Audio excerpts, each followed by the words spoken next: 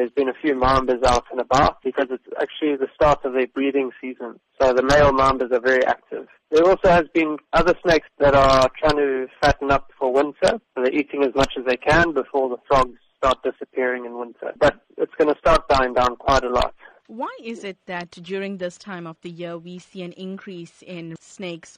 They try not to eat too much because snakes need warm weather and heat to digest their meals.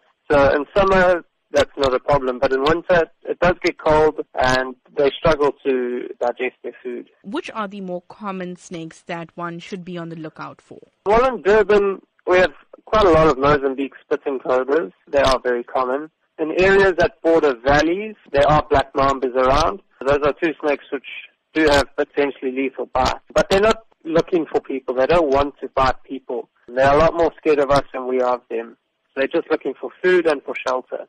What is your precaution to those who do spot snakes this season? If there's a snake in your house, call a snake catcher for advice or to remove the snake. It might just be a harmless little snake or it might not be. It might be something venomous that needs to be removed. Don't try and deal with it yourself. Don't try and kill it or catch it because it's going to put you at high risk of being bitten. If you're outside in the garden and you see a snake, just keep away from it and move away slowly. But as I said, don't live in fear of snakes. Just treat them with a bit of respect and they'll leave you alone.